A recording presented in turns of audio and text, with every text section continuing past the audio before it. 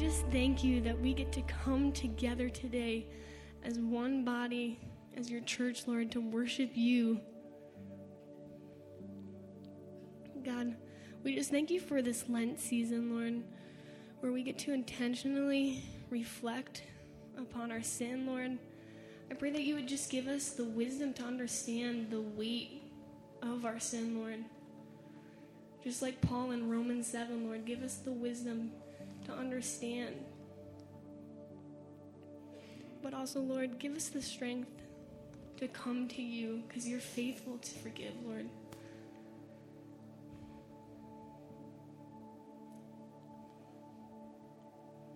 We just thank you that you sent your Son, Lord.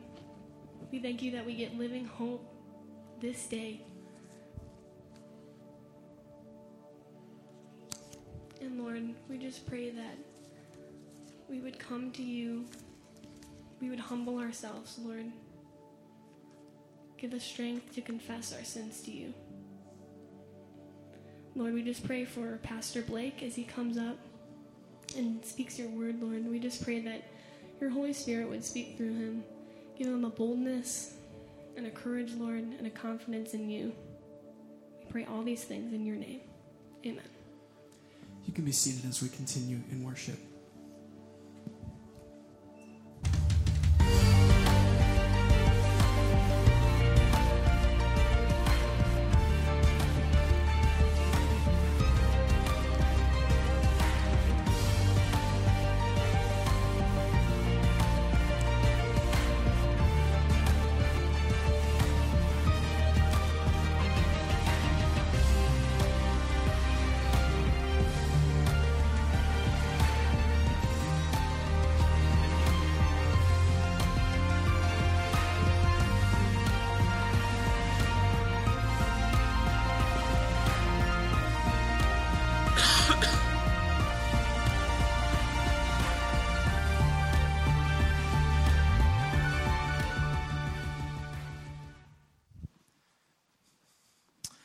Well, good morning, CrossPoint. Thank you for joining us today. Sorry, I cut someone off saying good morning back. I'll give you guys another run at that. Good morning, CrossPoint. There we go. And I don't feel bad for cutting you off. All right. If you would join me by grabbing a copy of God's Word and finding your way to 2 Timothy, whether you want to look it up on your phone or grab a analog version. I prefer the hear that sound of Bible pages turning. It's always nice and pretty. So if you would join me there in 2 Timothy, we are in the middle of the series talking about passing the baton, right? The context of this letter is you have the Apostle Paul, who had spent decades of his life preaching and declaring the gospel, declaring how all the promises of the Old Testament, all of the, all the prophecies, all of the hope of the Old Testament is fulfilled in Christ.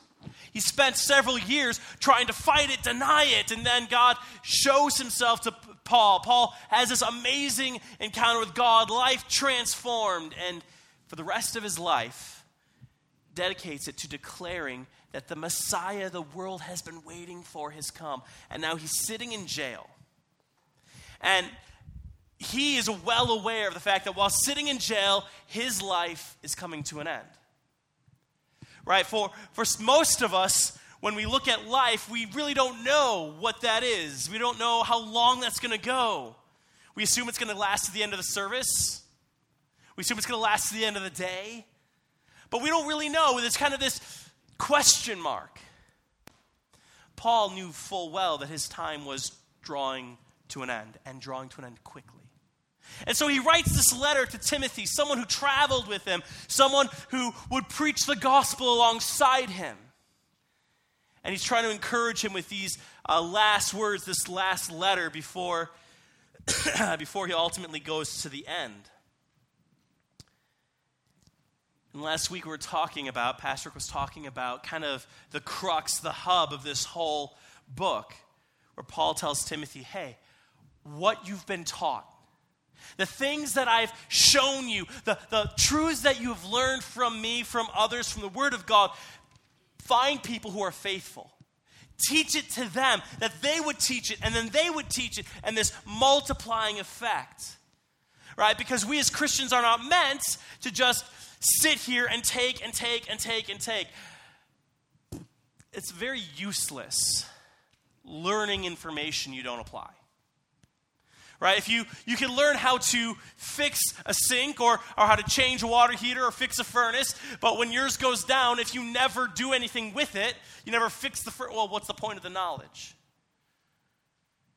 So what's been given to us, we're supposed to then use and equip others to use as well. And that's the context of this passage as it goes to this next part in verse 3. So if you look with me in verse 3, it says this. Endure suffering along with me as a good soldier of Christ. That kind of creates the next heading really for this part that we're at. Endure suffering with me. That word there for endurance, Greek word hupomene, it's the idea of like to remain underneath. Imagine it like this. Someone comes up alongside you. Anyone ever have this happen? Some of you who are maybe vertically challenged, this probably happens more often. Where someone comes and they just kind of like rest a shoulder on you. And just kind of like rests their weight on you. Anyone ever have people do that to them? All the time as I was a kid, my older siblings would like come and it pushes you down. And it puts pressure on you and weighs you down. Now as a kid, or generally when people do that, what do you want to do? You want to duck out underneath and get away from the pressure. Well, this word, this idea of endurance, hupomene, is the idea that no, you're going to stay in this. You're not going to duck out.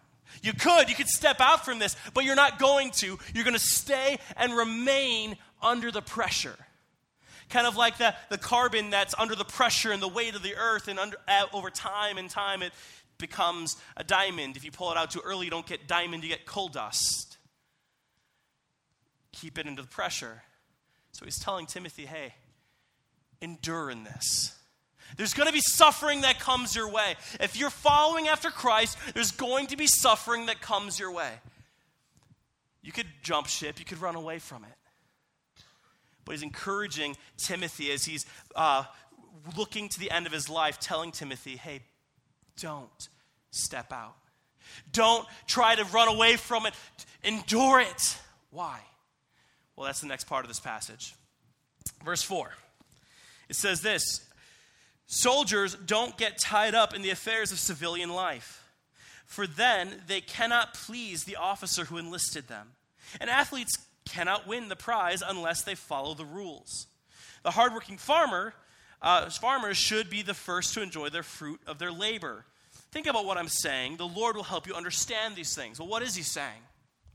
He gives us 3 examples, right? We have an example of a soldier, an example of an athlete, an example of a farmer.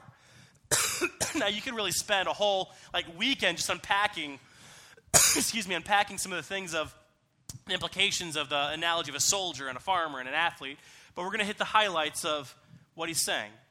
A soldier does not get entangled up with all the things going around him.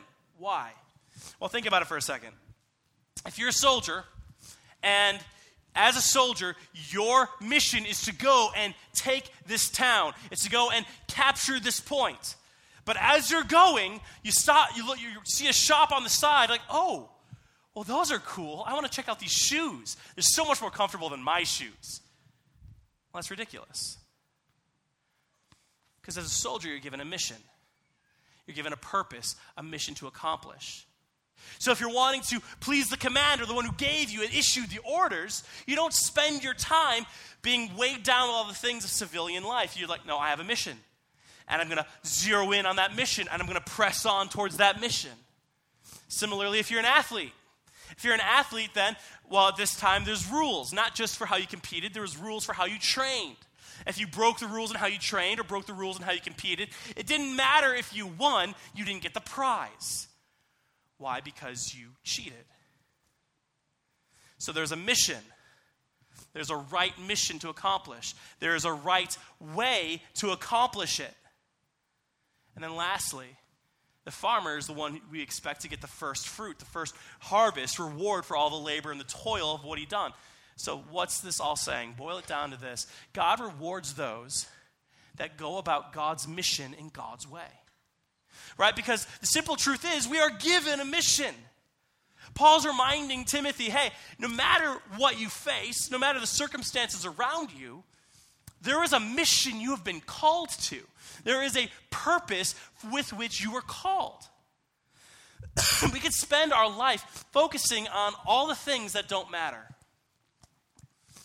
And how sad and tragic would that be? To spend our life focusing on all the things that really just don't matter. On the popularity, the status, the power, the money, the things. There's so much you could spend your life on. You could fill your bank accounts and your storehouses, and you could set so many things in motion. You could mastermind so many plans. But at the end of the day, does it matter? Is what you are spending your life on actually matter? Because we are only given a finite amount of time on this earth. A small blip on the radar screen. Right? When you're little, time seems like it goes on forever. When you're 5, Christmas is a month away, and you're like, it won't ever get here. And then you get older, and you're looking around, and you're like, wait a second, didn't I just take down the tree yesterday? And now it's back up again? Did we ever take it down? Because as you get older, you begin to realize time just goes and goes and goes and goes, and it's so fast. So with the time you have left, and we don't know how much that is, but with the time that we have left, are we living our lives intentionally, on purpose, on mission? Now, I'm not saying that everyone needs to sell everything they have and go become a missionary and run off to the Congo. But what I am saying is God's called you to his mission. What is his mission? It is to glorify him as you live your life on purpose for him. So what does that mean? It means that we live our lives by his word. It means that we declare the truths of the gospel to any who would hear. It means that your life is a tangible testimony of the grace of God. It's not a private faith. It's not a hidden thing. It is my life displayed. It's Christ displayed. Are we living our lives on mission? Are the things that we are spending our time on that really, guys, it doesn't matter. At the end of the day, 10 years from now, 5 years, a decade from now, whatever it is, it doesn't matter. Because truth be told, I know that some of us really like having a clean house. But is it worth the chaos and the stress of always having a clean house if it means you're always angry and frustrated at your kids? What matters more? Spending time with the kids or cleaning up those crumbs? What matters more? Spending time with a loved one, spending time sharing the gospel, spending time declaring Christ, spending time being a witness for God. I'm not talking about on a street corner, though maybe that's a gifting God's given you, but your life, in your workplace, in your family, being an example of the love and grace of Christ. Or having everything done the way I want it done. My timing. What matters more? Right now, I understand that there is a list of priorities, right? Because, for example, that toilet needs to get cleaned. It just does. I'm not saying that you ignore all of your house cleaning forever so that you can rough house with a kid. I'm not saying, right, there's timing, there's priority here. But the point is, are we living our lives with the intentionality of there is a mission that we are called to? And it's not just that there's a mission that we are called to. But it's about doing it God's way, right? It's about doing it the way that honors him. Because we can try and craft so many things. Human beings, really clever. We are. God gave you creative, intelligent minds. Why? Because God is intelligent and creative, and we are made in the image of God. So there is resourcefulness and creativity given to humanity, and we can find endless ways of using it. But with God, it's like, no. It's not any way you want. With athletes, they have to train in a right way and compete in a right way in order to attain the prize. God's like, hey, that's how this works. It's kind of like, imagine in the NFL, you're setting not the NFL, excuse me, imagine you're in the Olympics and you're setting all sorts of records, amazing, gold medals, fastest times, highest jumps. And then they find out that the whole time, well, you've been using steroids. All the medals gone, all the records erased. Why? There's a right way, a right mission, and a right way in which we accomplish it. But what is that right way? That right way, it's not a mystery. I don't know if you know this, but your life, your whole life is kind of like this massive, big test. But don't worry, it's open book. The Bible is given to us that we would know what God calls us to and that we would know how we are meant to do it. Are you supposed to discipline your kids? Absolutely. But are you supposed to discipline them ruthlessly? No. With love and with grace, seeking to train them up in righteousness. Are we supposed to have our homes in order? Yes, we are. But in doing that, are we supposed to be the dictators of the home where it has to be my way? Well, no. Like we could go through a lot of different examples. But I think we get the point, right? It's about God's mission, and it's about doing it in a way that honors him, in a way that declares to the world who he is. Now, I understand we're not going to do this perfectly. We're all going to have times when our eyes are sidetracked by something they shouldn't be. We're all going to have times when our affection, our goals are going after things, and we need a priority reset. Like, okay, God, I was going down this path. That's not really where you're wanting me. Okay, I'm coming back. We're going to have these seasons. No one in this life is going to be perfect at this. So it would be nice, but none of us will be. So part of this is also having the humility to understand that. The humility to understand that and say, okay, when I'm not where I need to be, when I'm not on mission, when I'm not doing what God has called me to the way he wants me doing it, I'm going to step back to what he's called me to do. Right? Because we could arrogantly barrel on. But that's not what it is. Now, this is the context is, hey, Timothy, endure suffering. You're going to endure suffering. Because when we do things God's way, on God's mission, we've talked about before in this series, and we'll talk about it again over the course of the series, there is going to be hardship. There's going to be struggles. There's going to be trials. There's going to be disciplines. There's going to be persecutions. It's going to be there. So, the soldier, God's mission. The athlete, talking about doing this the right way. But then there's also the encouragement of doing it, knowing that there's going to be a reward. There's going to be a reward at the end. Now, that's something a lot of people don't like to talk about. The reward piece, because we like to say, well, I don't really need a reward. I don't need a reward. If God's offering it, I kind of think I want it. And more importantly, God says this about the reward he gives. Hebrews 11:6. Hebrews 11:6. Anyone who wants to come to God must believe that God exists and that he rewards those who sincerely seek him.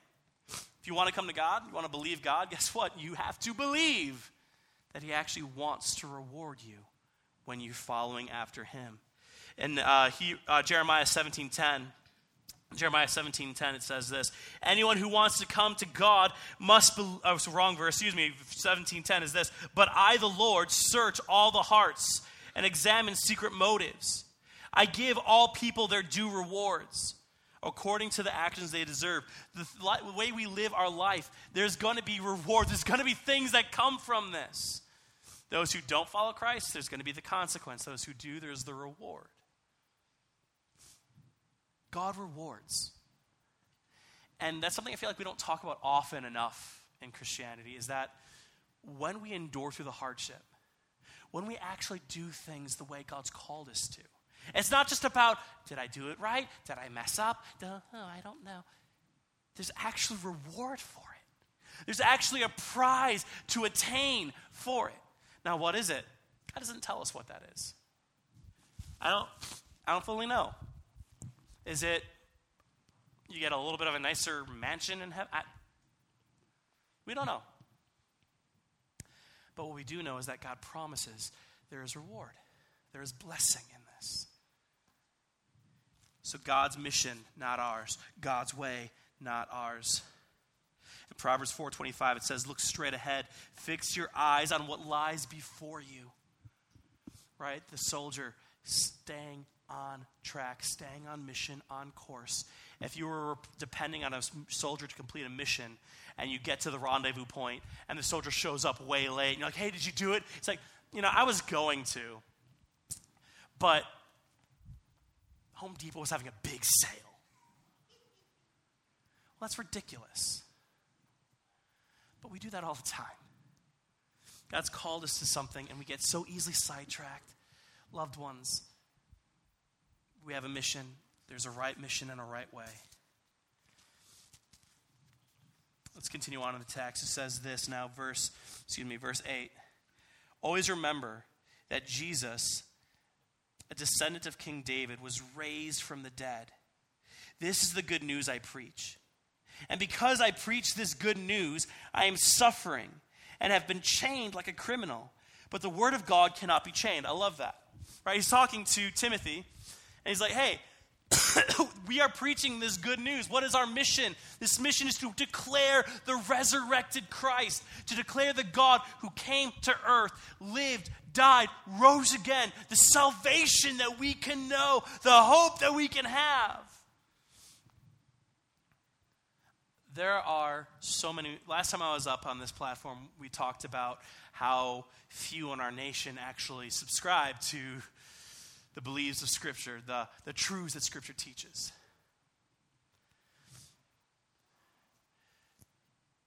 One of the biggest core things of Christianity that the majority of our nation no longer holds to is that Jesus Christ is the only way of salvation. So what does that then mean? Well, if we don't embrace Christ as our Savior, if he is not the hope of our soul, what happens when we die? All right, there's only two options. There's heaven. We like that one. It's brilliant, it's wonderful, it's glorious, radiant, streets paved with gold, pearly gates, the whole thing. It's the presence of God forever, the glory and love of God displayed for all of eternity. Amazing! But who is that for? Well, that is for those who know and love and follow Christ. Right? It's for those who walk with Christ, those who have embraced him as their Savior, the ones who have rejected the idea that I can be good enough because I can't be good enough. That's why he died in my place to pay for my sin, that he would rise again, that I by faith could know and love him. That's who heaven is for. But did you know actually heaven was created for all people? But here's the problem. We've been tainted by our sin. So therefore, that is not allowed into heaven. Hence Christ coming, paying for our sin, removing our sin, amazing those who know Christ, heaven, perfection. He purifies, perfects us. We go into heaven untainted and unblemished. But those without Christ are still fully corrupted in their sin. So what is the other option? The option no one likes to talk about is hell. But it's the reality. It's the option no one wants to talk about, but that's the reality. And you know, Scripture actually tells us that hell was not made for us. It was made for the angels who rebelled. But when we reject Christ, your soul is eternal. It's everlasting. It goes on forever. And when you reject Christ and you die on this earth, there is nowhere left for you to go but to a place where God's wrath is poured out forever. So why? Why does Paul take this so seriously? Why is he like, you're going to suffer, but it's worth it? Why? Because there is a God who was dead and rose again, and Jesus Christ who was resurrected to life. There is a message. There is a promise we can declare to the nations. And that's worth it. No matter the prison, no matter the chains, that is worth it. As Paul is talking to Timothy, he's like, hey, I'm chained right now. I am in chains. I am in prison. But the good news cannot be chained. It doesn't matter what happens to you and I. It doesn't. The gospel cannot be contained. It cannot be stopped. Throughout human history, there's been many movements of people trying to wipe out God, wipe out the Bible, wipe out the people of God. All have failed. Why? Because God cannot be stopped. His mission cannot be delayed. His word cannot be bound. So while Paul's in chains, telling Timothy, hey, this is it for me, but it's not for you. I'm in chains, but our gospel, the message that God has given us, it cannot be chained. This is why I'm here. But Timothy, don't lose sight of the reality that you are on a mission. You are given a way to carry this out, and God's going to reward you. Whatever we face on this earth, God's going to reward you. And why does it matter? Take a look at verse 10. Paul writing saying, so I am willing to endure anything. Why? If it will bring salvation and eternal glory in Christ Jesus to those God has chosen. What is he saying? He's saying this. I don't care what happens to me. I don't care if I never get recognition. I don't care if there's a role for me. I don't care if I'm suffering, if I'm in jail, if I'm killed. I don't care about any of it. I don't care if my reputation is destroyed. I don't care. As long as what? As long as there will be those who come to salvation and the glory of Christ. That's the point. Right? Because there's a reality of heaven for those in Christ. But loved ones, there's also the reality of hell for those not in Christ. Well, that's not nice, and people don't like that. Well, no one likes bad news. But guess what? I'd much rather a doctor tell me I have cancer than tell me, oh, you're fine. I'd much rather be convinced that I have an illness that needs treatment than for a doctor to be like, I mean, it's something to look at. Yeah, you're fine. And that's just my life on earth, right? We're talking about a cancer that impacts not just your body that's going to die regardless. We're talking about something that's impacting the soul. Paul's like, it doesn't matter what happens to me. It doesn't matter what happens. A soldier on a mission goes on a mission knowing that it could cost him his life. It's like, it doesn't matter what happens to me. Why? Because if someone comes to Christ, if someone sees the salvation of God and the glory of Christ, that's what matters. That's the point. That's that's where this is all going. It says this in 1 Corinthians chapter 9. 1 Corinthians chapter 9. For I preach, Paul writing, he wrote this earlier in his life, and he said, if I preach the gospel, that gives me no grounds for boasting. Why? He says why. For necessity is laid upon me. Woe to me if I do not preach the gospel. He's like, hey, if I preach the gospel, that's nothing. That's not something for me to be like, oh, I preach the gospel. Why? It's like, because if I don't preach it, oh my goodness, like I couldn't handle that. Why? Why does it burden him so greatly to preach the gospel? He says also in Acts chapter 20, verse 24, he says, my life is worth nothing to me unless I use it for finishing the work assigned to me by the Lord Jesus Christ. The work of telling others the good news about the wonderful grace of God. He's like, I have to. Why? Because Paul knows the reality. The reality that there's not a single person you have ever met, not a single person who has a mortal soul. Every person you have or will ever meet will go on for all of eternity future. The only question is where.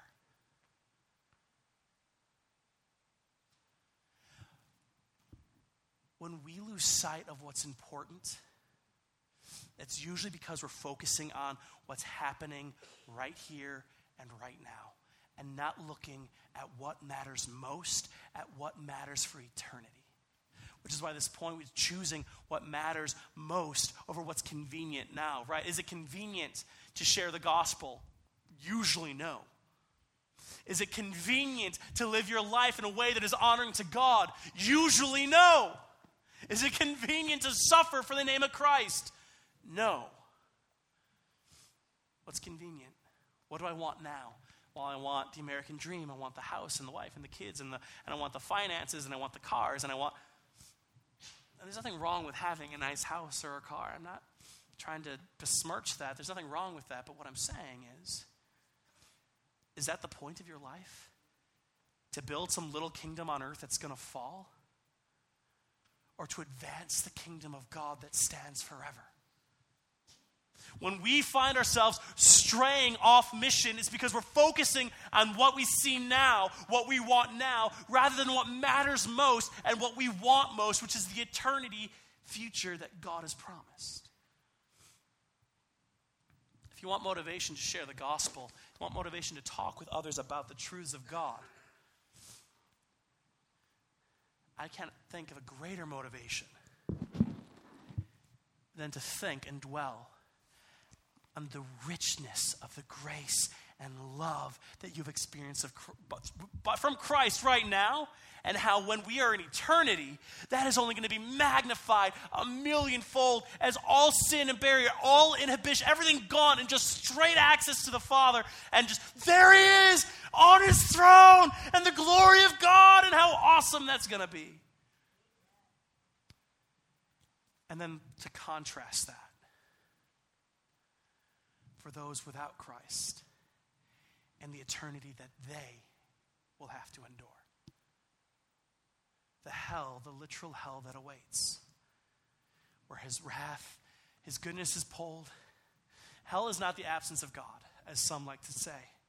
It is the presence of God's wrath. It is the absence of the goodness of God. It is the absence of the grace and the mercy and the joy and the love that we've come to know as his children, but is the full presence of his justice and his wrath as it is poured out for eternity. So when Paul says, it doesn't matter what happens to me, if anyone comes to salvation, if anyone gets saved, sees the glory of God, that's what matters. See, sometimes as Christians, we feel like we need to find the right words. We feel like we need to find the right way, the right argument, the right whatever. Newsflash, you're never going to. You're not, because you can have the most persuasive argument, the best apologetics, the perfect words. And all that's going to do is make someone think a little bit. If we want to see life, soul change, that's that's a work of God. So when we say it's God's mission, God's way, that means it's not about you and it's not up to you. It's our job to be faithful. Because the Spirit of God will use those that are faithful to accomplish his mission. You can be bumbling and bumbling and bumbling, and God does amazing things. You can be the most eloquent person in the room, and nothing happens. Why? Because the difference is not you. The difference is him. I've been at camps and heard speakers all over the place, and I've heard dynamic speakers where it seems like nothing was accomplished. And I've heard people who spoke, and it was like the most fumbling, bumbling. I had a hard time following. Like from earthly perspective, the speaking was like, I don't understand what's happening. Like, it's hard to follow. But then life after life after life is transformed. And you're like, what happened? What happened was it doesn't matter the messenger. What matters is the message. What matters is the God who empowers his words. I've seen ministry nights planned so well. And it comes and it goes, and there's lights and there's music and there's drama and it's really fun experience. And then at the end of the day, what's happened? I don't know. And I've seen ministry nights where literally everything goes wrong. And God moves. Now don't get me wrong, I've seen God move in places where things are planned. I'm not saying that the secret is not to plan anything. Not what I'm saying. Not what I'm saying. What I'm saying is, what makes the difference is not the talent. What makes the difference is not the skills. What makes the difference is the God who empowers his humble servant, who wants to be used by him. So when Paul writes, I don't care what happens to me. I don't care if I'm in jail. I don't care that I'm in chains. The word of God goes forth. The word of God can't be contained. And it doesn't matter what happens to us, as long as the salvation and glory of God goes out. And it will. It will unquestionably go forth. The question for us really becomes, are we going to be the one willing to take the baton that's passed to us? The passage last week, what has been taught to us, what has been given to us, will we be the ones who faithfully receive it and then pass it on to the next? God's mission goes forward with or without you. But I don't know about you. When I stand before God in the end and he's looking at my life, I want to be able to hear, well done, good and faithful servant. You've followed me. You have been my servant. And I don't want to hear, ooh, some people get into heaven by the skin of their teeth, and that's you. When I get to heaven, I would love for my life to have been spent on mission for Christ. I know I'm not perfect. I know I've got plenty of issues from my life, my past, my present. There's plenty of things. My future's going to be filled with many more issues that I don't even know about yet. But that's one of the amazing things about who our God is. He's taken all of my failures, all of my missteps, all of my sin, and he already knew all of that before he went to the cross. And yet he did it anyway.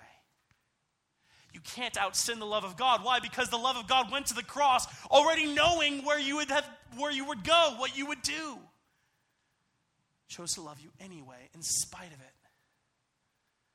There's this common mentality in the church that, oh, God can't use me. Oh, I've messed up too much. God doesn't want to use me. That is a lie from hell. If you are God's, he wants you and he will use you. So are we going to submit to him and humbly go? Because guys, I'm telling you, this requires humility. This requires humility. Because imagine if someone just comes up to you and says, hey, I want you to be someone who suffers a lot. I'm going to take away everything that you enjoy. I'm going to cause you to suffer. It's going to be difficult. Do you want to do it? You're going to be like, well, no. Why? Because no one wants to. The humility piece comes in saying, God, your mission is worth whatever I go through. Whatever I have to give up on this earth, whatever popularity, whatever status, God, gone. Don't care. Why? Because it's not about self-esteem. It's not about, look what I can do. God's gifted a lot of people in this room. But it's not about your gifts. It's about him. It's not about what can I do. It's about the mission of God, the word of God that cannot be stopped. So as we go about our life, are we willing to say, God, use me. Cause me to be obedient to you. A lot of times people will pray the prayer, God, let me see what you would like for me to do. And that's nice, but I usually pray, God, make me do it, because I'm kind of blind sometimes. Just like kick me through the door. It's like, God, I just want to be used by you. I don't care what happens, as long as your mission, your gospel goes out. Why? Because there are people desperate to hear it. Desperate to hear it. It can't be our private little faith. It can't be my own special little thing for me and my family. That's like having access to the only water source in a desert and not telling anyone because, well, they might not like this water. This water might not taste good to them. What? We have the living water, the life spring of all dwelling within us. And there are people dying of thirst. God's mission, God's way. Now, I want to be clear about something. I'm not bringing all this up to condemn us of, well, you're not doing a good enough job going out there and teaching the gospel. You're not doing a good enough job being a witness. That's not what this is. That's not what this is. What this is Paul reminding Timothy, and by God's grace, me reminding you and I, that we cannot let ourselves be sidetracked to go after our own things, go after our own plans, when there is eternity in the balance. When there's something so weighty and heavy as the salvation of people that God has called us to go to.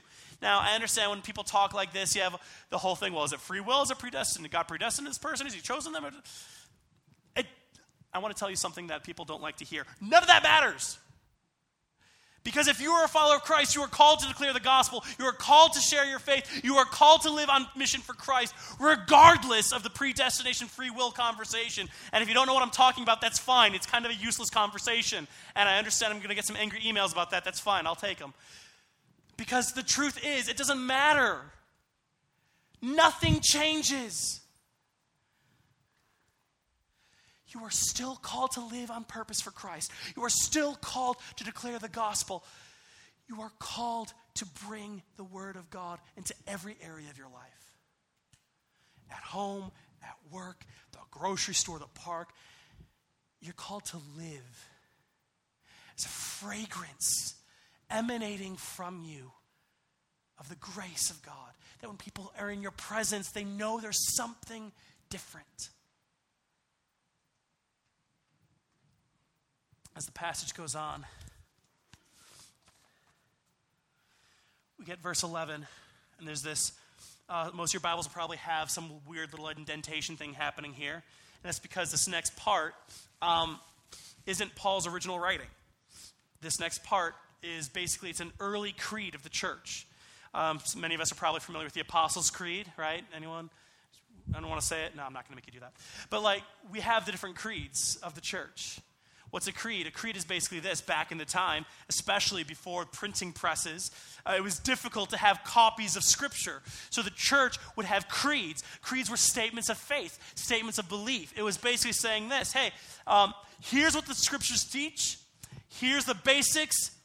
Here's the truth. Why? Because I can memorize a creed. And I can know that if this creed is in line with Scripture, that what I'm hearing, if it's in line with that creed, awesome. And if it's not in line with that creed, it's not in line with Scripture. That was the purpose of the creeds. And here's an early one from the church. It says this, if we die with him, we also live with him. If we endure hardship, we will reign with him. If we die with him, we will also live with him. If we endure hardship with him, we will reign with him. Now, the NLT, the version I'm using, says die as a present tense. The word is, and many translations, other than NLT, will say died, past tense, which is, I would suggest, a more accurate way of saying this, because it's not talking about martyrdom. It's not saying, if I'm martyred for Jesus, it's saying, if I have died with him. Well, what is he saying with that? Well, it's a common way of talking about it in the New Testament. It says in Romans 6, Paul wrote in Romans 6, verse 5, since we have been united with him, with Christ, in his death. So what does it mean to die? We are united with Christ. If we have died with Christ, if we are united with him in his death, we will also be raised to life as he was. And Galatians chapter 2, verse 20. Galatians 2:20, my old self has been crucified with Christ. It is no longer I who live, but Christ who lives in me. Or Galatians 5:24, those who belong to Jesus Christ have nailed the passions and desires of their sinful nature to his cross and crucified them there. So what is it saying? It's basically saying this, hey, die to yourself. If we have died to ourselves, if we have crucified the flesh. Now, this is not saying that you're perfect, right? We've established we're not perfect. Because here's the thing about crucifixion. It's not a quick death. It's slow, often painful. but it is a certain death. If you are crucified, you are going to die. It's not fast, but it's certain. And so Paul's writing, he's like, hey, I've been crucified. We crucify our flesh. We crucify the desires. What does that mean? Saying, I am denying the sinful nature. I am dying to self that I live to Christ. So when he says, those who have died with him will live with him. What it's saying is that when we die to ourselves, what that means is the old self, the old life before Christ, that we would embrace Christ and walk with Christ. That's where there is life. It's an encouraging thing. And then if we endure hardship, then we will reign with him. So this next point is basically this. This mission could cost us everything, but there's reward. This mission you are on can cost you everything. Paul's like, hey, we got to die to ourselves. We're going to endure hardships. But the reward is there is life. We reign with Christ. You guys know that? That we reign with Christ in the end? What an amazing thing that is, that we get to actually reign with him. It says in James 1:2, God blesses those who patiently endure testing and temptation. Afterwards, they will receive the crown of life that God has promised to those who love him. There's the reward of life. Revelation 3:21. In Revelation 3:21 it says this, those who are victorious will sit with me on my throne. Wow. Those who are victorious will sit with me on my throne, just as I was victorious and sat with my Father on his throne. What an amazing blessing that comes with that. What an amazing reward awaits those of us who walk by faith with Christ. And if we go on to the last part of this creed, it takes a bit of a turn. It says, if we deny him, he will deny us. If we are unfaithful, he remains faithful, for he cannot deny who he is. Now that first part, if we deny him, he will deny us. I want to clarify something. I often hear this taught in the sense of like, have you denied Jesus? Have you denied Jesus? In the sense like, I didn't stand up for Jesus. I didn't do the right thing. So I've denied. Well, if that's your standard of denying Jesus, everyone in this room has denied him. Not what this verse is saying. The word here for deny is it can mean to deny, to disown, but also just basically means to say no to. It's not just saying, oh, I deny him, because we do it all the time. God forgive us, but we do it all the time. It's saying, do we deny him in that we're saying no to him, we disown him, we reject him. You reject him, he rejects you. Well, we talked about earlier, the heaven and hell thing. God's desire is that all would be saved, but those who reject the grace and the love of Christ, what then remains for them? But the eternity of his wrath that awaits. Matthew 10:33, it's the same word that's used here, where he says, but everyone who denies me, Jesus, who denies me here on earth, I will also deny before my Father in heaven. He's talking about those who've rejected him. Those who don't walk with him, right? It's not just talking about a denial. Peter denied Christ flat out 3 times, and he was restored to ministry. It's not just talking about a denial, because if it did, then the next part would make no sense. Verse 13, if we are unfaithful, how many of you have been unfaithful to Christ? Okay, well, some of you are lying right now, so let's try this again. How many of you have been unfaithful to Christ? Yeah, there we go. Like, every one of us. Not that it excuses it or it makes it right. But if we are unfaithful, he remains faithful, for he cannot deny who he is. I love that. God is faithful always. Malachi 3:6. Malachi 3:6. I am the Lord. I do not change. He's like, hey, I never change. I'm always the same. So if I promised something before, that promise still's true now. If I say I'm going to be faithful to you, I will be faithful to you. It says in Hebrews 13:8, Hebrews 13:8, Jesus Christ is the same yesterday, today, and forever. He doesn't change. So when we are unfaithful, when we have our times where we're wayward, when we're off mission, he's still faithful. Thank God, he's still faithful. His faithfulness is not dependent on you and I doing the right thing all the time. If it was, we'd be out of luck real quick. His faithfulness is dependent on one thing and one thing alone. It's dependent upon himself. Why? Because he cannot deny himself. He doesn't change. So if he is faithful, then regardless of what you and I have done, he stays faithful. Why? Because that is who he is. So you and I, talking about being on mission, running after Christ, doing this God's way, God's will, for God's reward. Enduring anything. Is there going to be times when you fall short? Absolutely. Is there going to be times when it doesn't make sense? And because it doesn't make sense to you, you choose not to follow? Yeah, it's going to happen.